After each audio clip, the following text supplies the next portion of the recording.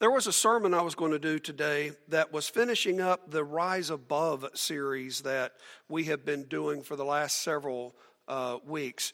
And preacher called an audible today. And there are some things that I want you to be aware of dealing with our history. So to a large extent, I'm going to give a history lesson. Why is a preacher going to give us a history lesson? Because I doubt you are going to be given this information anywhere else. So there is a point where if we're going to be talking about God and Jesus, the Holy Spirit, and that move within our country, it helps us, it behooves us to know some facts of where we came from. Especially in a day and age when people are wanting to rewrite history. Everything I'm going to give you today, you can look up and you can verify it. So, I'm not going to speak out of turn, and I will tell you, I'm not going to be thumping the Bible today, okay? You guys know I stay in the Scripture all the time. But just because I'm not going to be reading Scripture doesn't mean there's not Scripture interwoven with what I'm going to present today. And we are going to be talking clearly about God. We're going to be talking the God of the Bible. We're going to be talking clearly about His Son, Jesus Christ. And I hope that with what you hear today, you are going to be encouraged at least as far as the beginnings of our nation. We hold these truths to be self-evident, that all men are created equal, that they are endowed by their Creator with certain unalienable rights, that among these are life, liberty, and the pursuit of happiness. You know where that comes from, don't you? You've heard that before. Say yes. Yes, good.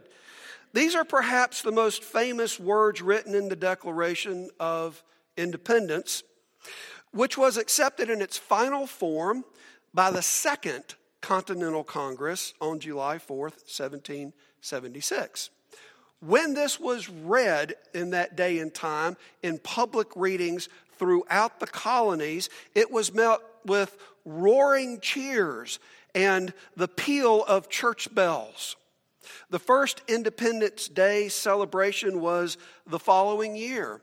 And by the 1800s, it became pretty much the practice, the tradition, to celebrate this day with parades and picnics and fireworks. Okay, show of hands, who's planning on going to see a parade tomorrow? Who's going to watch one on TV? Just a few of you, right? Okay. Who's going to have a picnic? Can I say watermelon, hot dogs, apple pie, Chevrolet? Okay. Okay, a few of you. How many of you, and I know you can answer this one, how many of you have been hearing the fireworks going off for the last 3 nights? Yes. Okay. So we're still doing this. Yes? Yeah. Though we celebrate, let us also remember that our founding fathers paid a great price. Okay, Eric, get with the program. There we go. Let's remember that our founding fathers paid a great price in order to establish our homeland. Kenneth Dodge, writing in Resource magazine, says this: 56 men signed the Declaration of Independence. Their conviction resulted in untold sufferings for themselves and for their families. Of the 56 men, 5 were captured by the British and tortured before they died. 12 had their homes ransacked and burned. 2 lost sons in the war, and another had 2 sons that were captured. 9 of the 56 fought and died from the wounds of their hardship in the war. It is an understatement to say they put everything on the line. And because of their bravery and their faith, we live in a country that's relatively free. Now, hold on a second, Eric. Did you say faith? Yes, I did. Some say that our founding fathers were atheist or deist, which is almost the same thing. 52 of the 56 signers were practicing Christians, and several of them were ordained, seminary-trained ministers. The Declaration mentions God of the Bible several times, calling him God, Creator, divine providence, and the supreme judge of the world, all referring to the God of the Bible. Now, didn't these men know how offensive they sounded to the atheists and the agnostics when they referred to the Creator? Didn't they realize that the words right and life might get convoluted to right for life? The question I want to pose to you this morning is simple yet crucial. Is America supposed to be a Christian nation? I think it is wise for us to listen to those who founded and who developed this nation. President Woodrow Wilson said, "A nation that does not remember what it was yesterday does not know what it is today, nor what it is trying to do. We are trying to do a futile thing if we do not know where we came from or what we've been about." Let's go back to Christopher Columbus.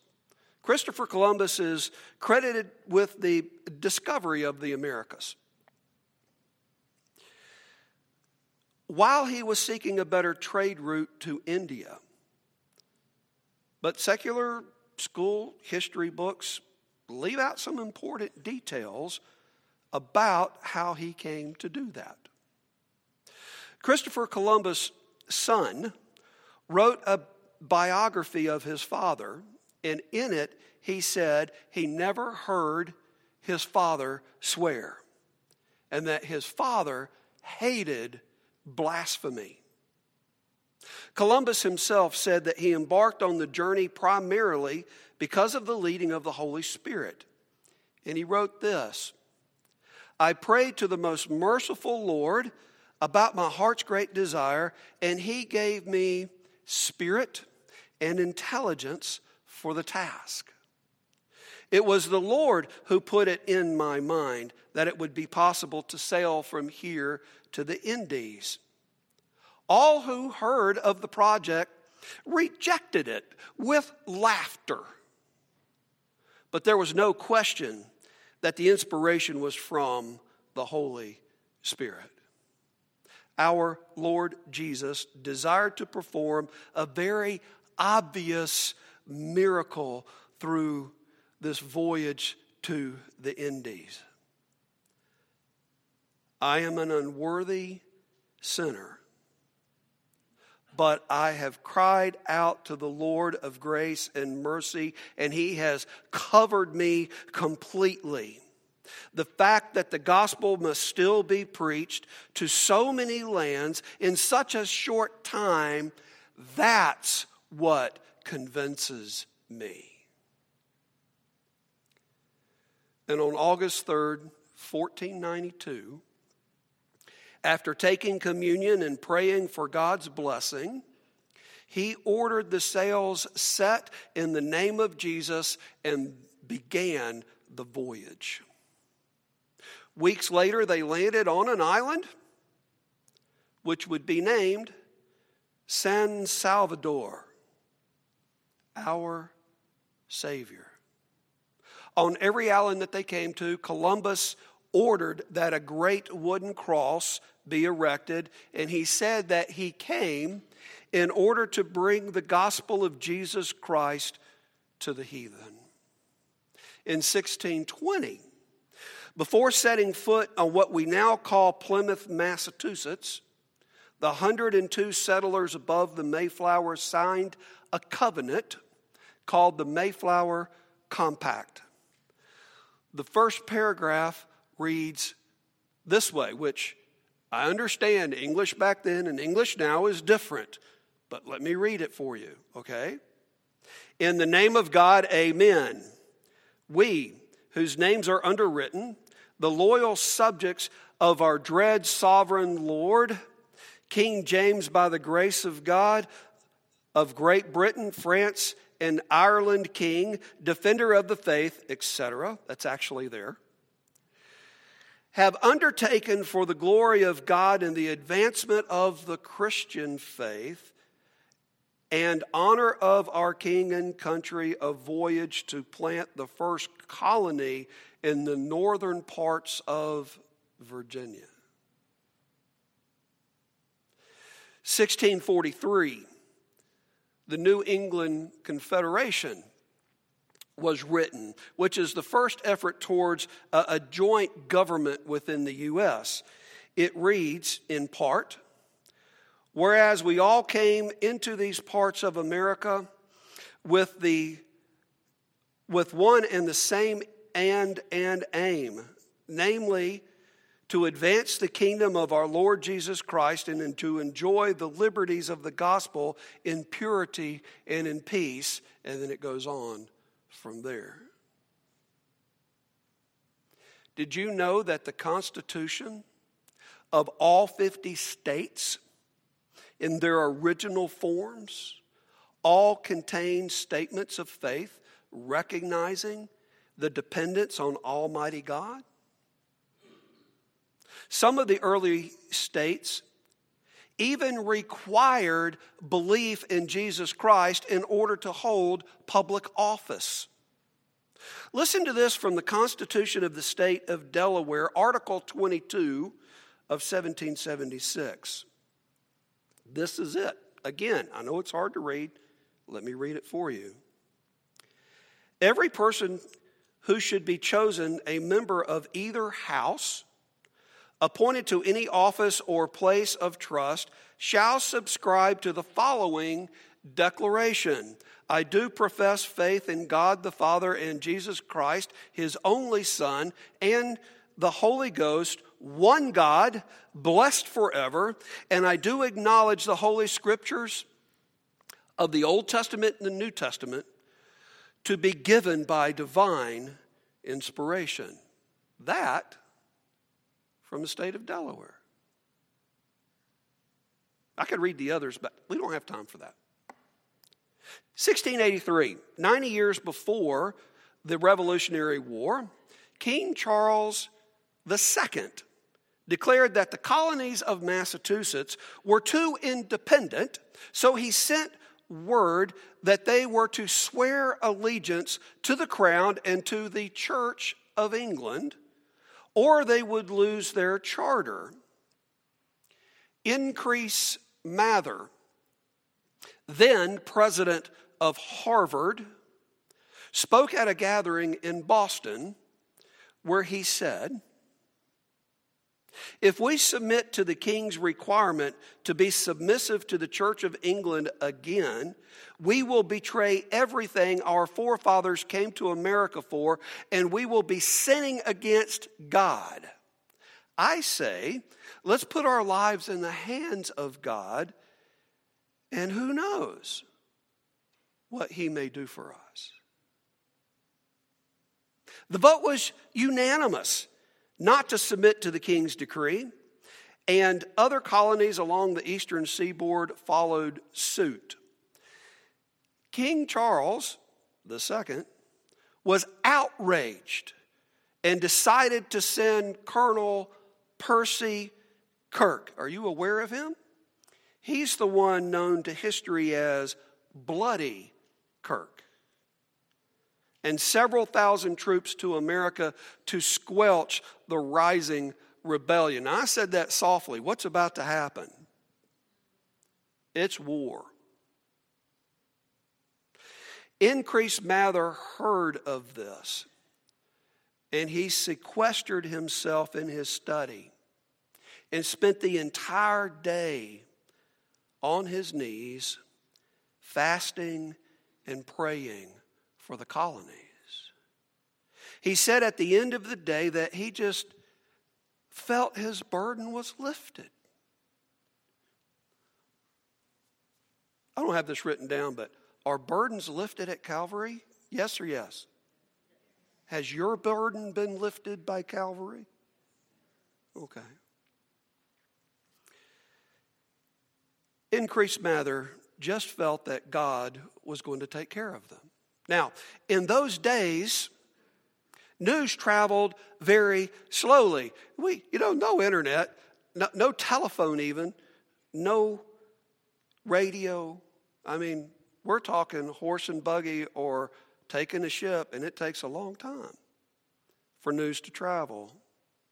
So it was weeks before the news came that King Charles II had died suddenly of a stroke and that Bloody Kirk was not coming. The day that King Charles died was the very day that Mather spent in fasting and in prayer. In the mid-1700s, King George III began to tighten the screws of oppression on the colonies again. In response, the men of the city of Marlborough proclaimed unanimously, "Death is preferable to slavery. A freeborn people are not required by the religion of Jesus Christ to submit to tyranny." One governor wrote the Board of Trade in Great Britain and said, "If you ask an American who is his master, he will tell you that he has none but Jesus Christ." And revolution, as the cry went up and down the colonies, one of those things that became a motto was "No king but King Jesus." No king but King Jesus. On March 23rd, 1773, the Virginia Provincial Convention met in order to debate Patrick Henry's resolution that Virginia organize a militia and make preparations for the coming conflict with England. You have heard that he said, "Give me liberty or give me what?" You've heard that, right? Give me liberty or give me death. But those who seek to revise history are not interested in you understanding the context in which Patrick Henry said those famous words. Let me read it for you.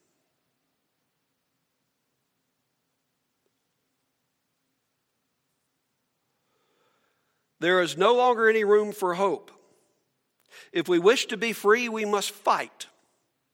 An appeal to arms and to the God of hosts is all that is left for us. We are not weak if we make proper use of the forces that God has placed in our powers. Besides, sir, we do not fight our battles alone. There is a just God who presides over the destinies of nations. It is no longer time to extenuate the matter. Is life so dear or peace so sweet to be purchased at the price of chains and slavery? Forbid it, Almighty God. I know not the course that others may take, but as for me, give me liberty or give me death.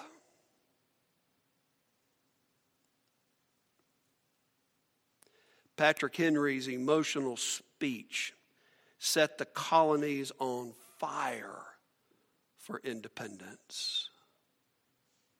May 17th, 1776.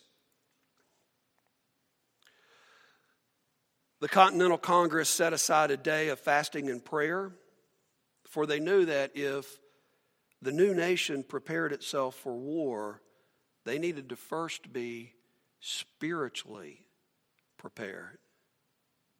And on July 4th, 1776, the Continental Congress met again in order to affix their names on the Declaration of Independence. So I'm back to my question. Is America supposed to be a Christian nation? Our founding fathers gave God the glory for the birth of this nation. George Washington openly acknowledged that without providential help, General Cornwallis's forces would not have gotten split up at Valley Forge, and thereby forcing Cornwallis to surrender and thus ending the war.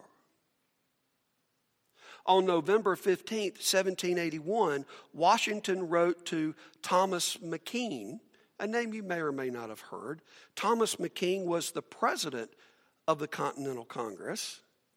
And in that letter, Washington said, I take particular pleasure in acknowledging that the interposing hand of heaven has been most conspicuous and remarkable.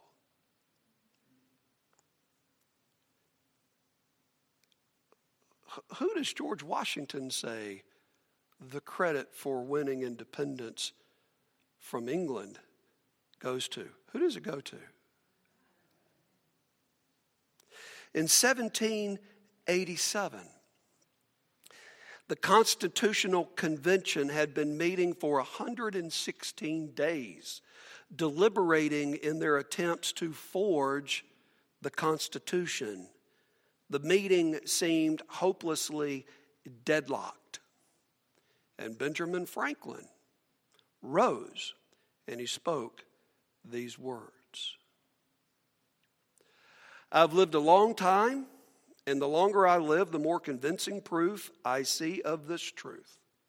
God governs in the affairs of men, and if a sparrow cannot fall to the ground without God noticing, is it possible for a nation to rise without his aid?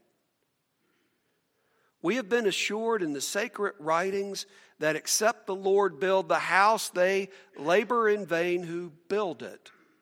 I believe that, and I move that prayers employing the assistance of heaven and its blessing on our deliberation be held in this assembly every morning before we proceed with business.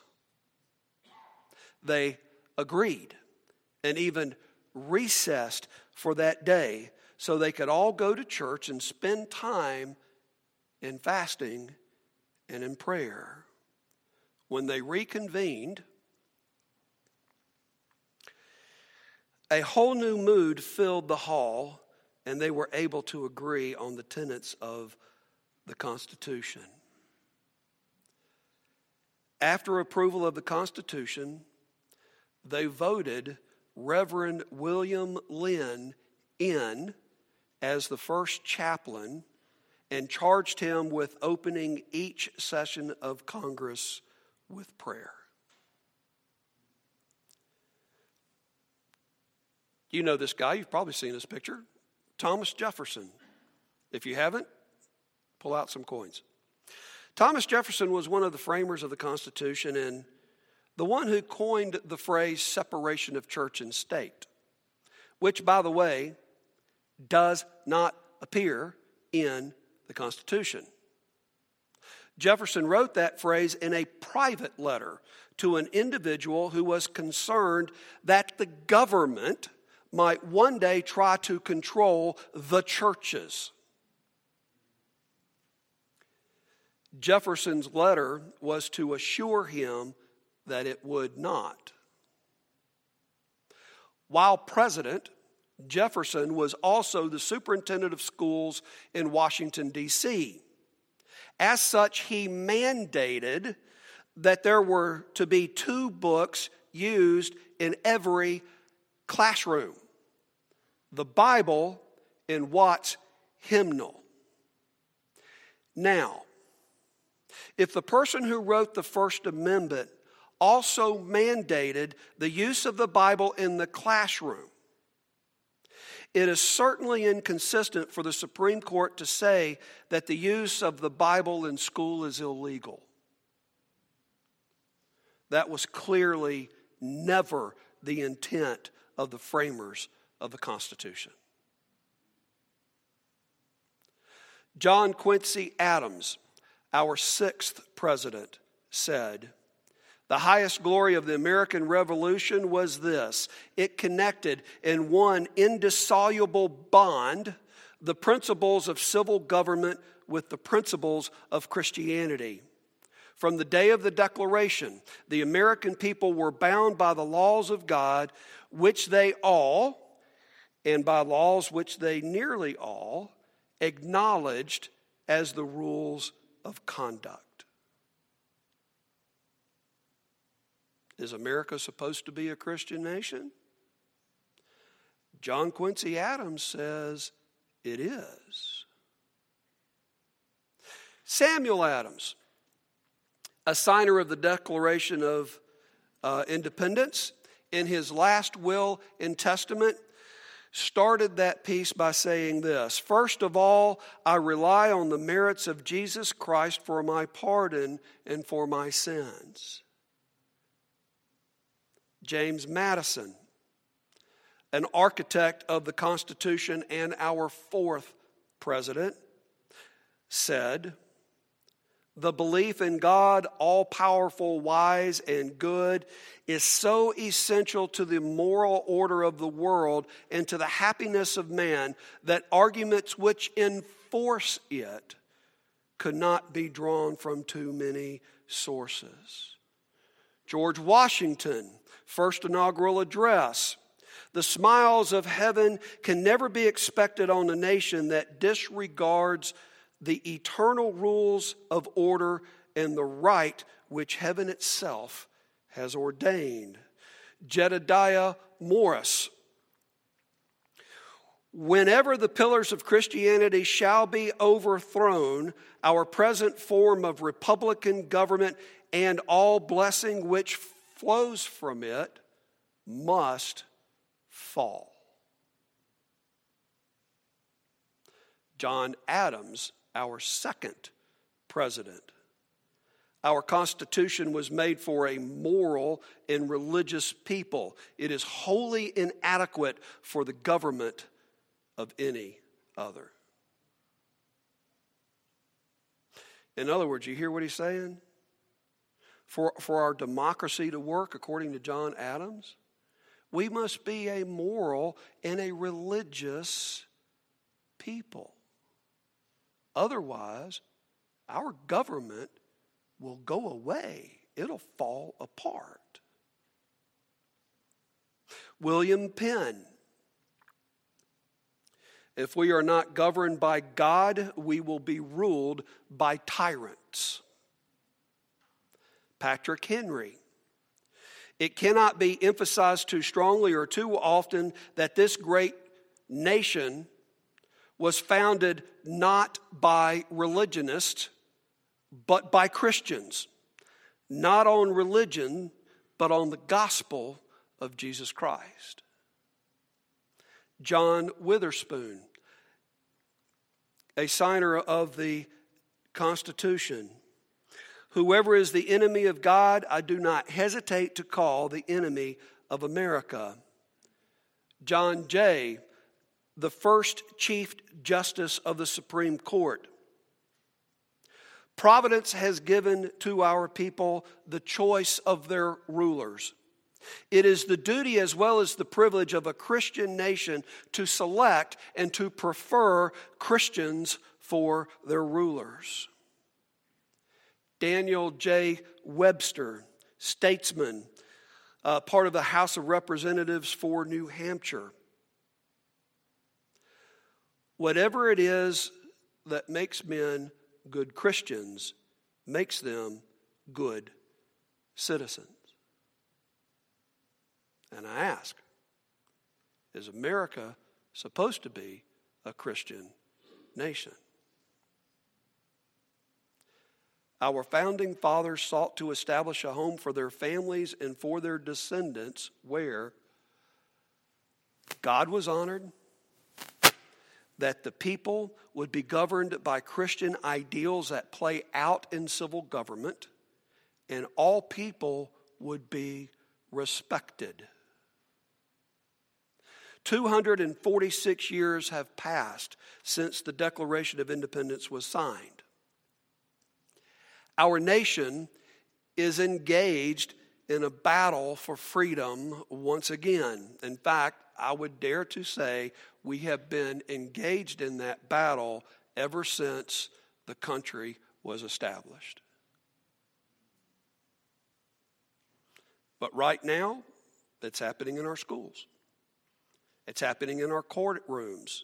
It's happening in our city streets. It's even happening in our churches. And it is a fight for survival. And our forefathers saw that this day would come. Our forefathers recognized that our form of government only works when, as President John Adams put it, our Constitution was made for a moral and religious people. It is wholly inadequate for the government of any other. Now, I hope I've inundated you with enough that you're going, whoa, I can't remember all of that, because I want you to realize the evidence is there if you will just go look for it. Don't let other people interpret history. Do your own research. Don't let me tell you what the Bible says. When I present you something, you do your own research. I'm fallible. I could be wrong. Make certain you go back to the source. I can't exactly tell you how to combat the moral decay that's in our society in the very few moments that we have here this morning. I can remind you that Jesus died for every soul that has ever been or ever will be created. That he loves each soul that he created equally. That we are not perfect. We're just blessed through the blood of the cross. And if it were not for Christ dying for our sin, we're just as lost as anyone else. I can also remind you that it is our privilege to influence others, to move them toward Christ. We may not affect the course of our nation, yet, my siblings, we can affect every life that the Lord puts in our path. We can influence them towards truth. We can help change eternity. I can also remind you what Ben Franklin said. Christians praying for their nation and imploring the assistance of heaven and its blessing is a great place to start. In fact, it's biblical. As we see the wicked of our society flourish, we should be reminded of the words that God spoke to the nation of Israel as they were forming their government. If my people, who are called by my name shall humble themselves and pray and seek my face and turn from their wicked ways, then I will hear from heaven and I will forgive their sin and I will heal their land. Yes, that was spoken to the nation of Israel. I still believe that principle holds for any nation that would seek after God. I am proud to be an American. I am proud that our country has a God-honoring heritage. Our land needs healing, not of the body, but of the soul. People of God, stand with me and join me as we pray for our nation. And I challenge you this morning to turn your hearts towards Him, ask for His forgiveness, and seek His face. Stand with me if you would, please.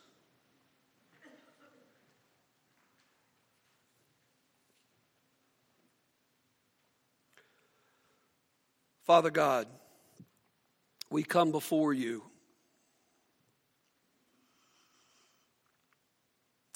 inspired by those who came and established this country, not perfect men or perfect women,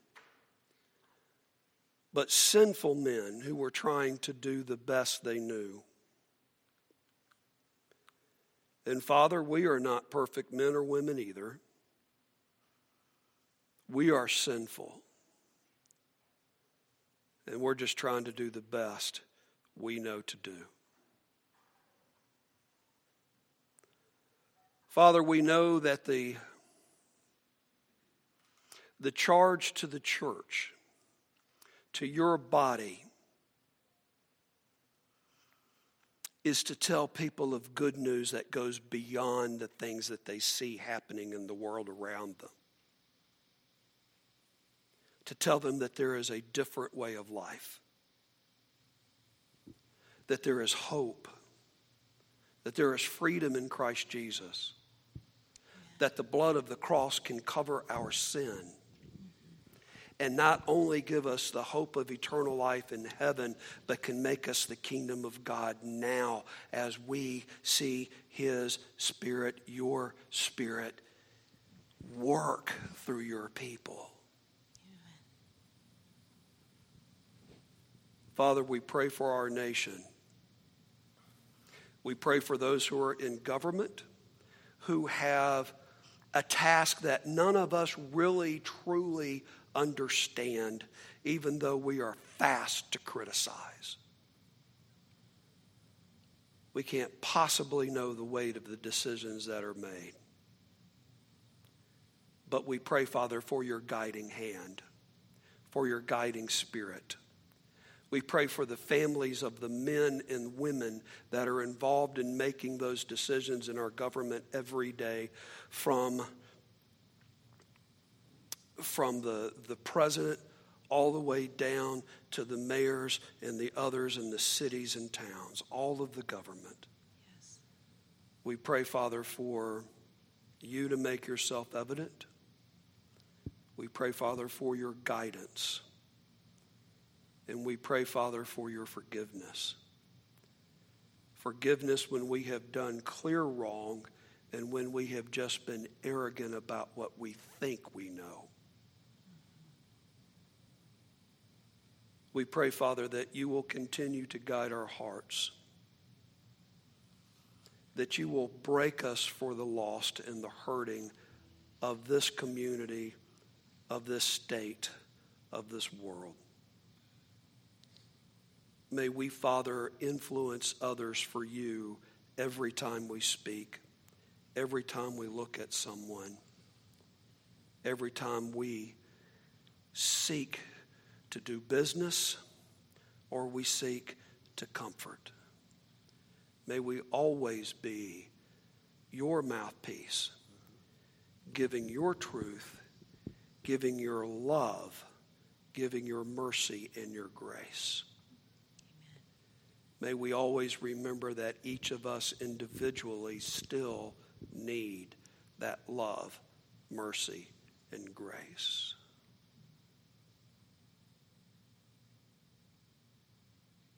We pray, Father, that you keep your hand on our country and that you work through your body to help people see the truth. And we say these things in Jesus' name.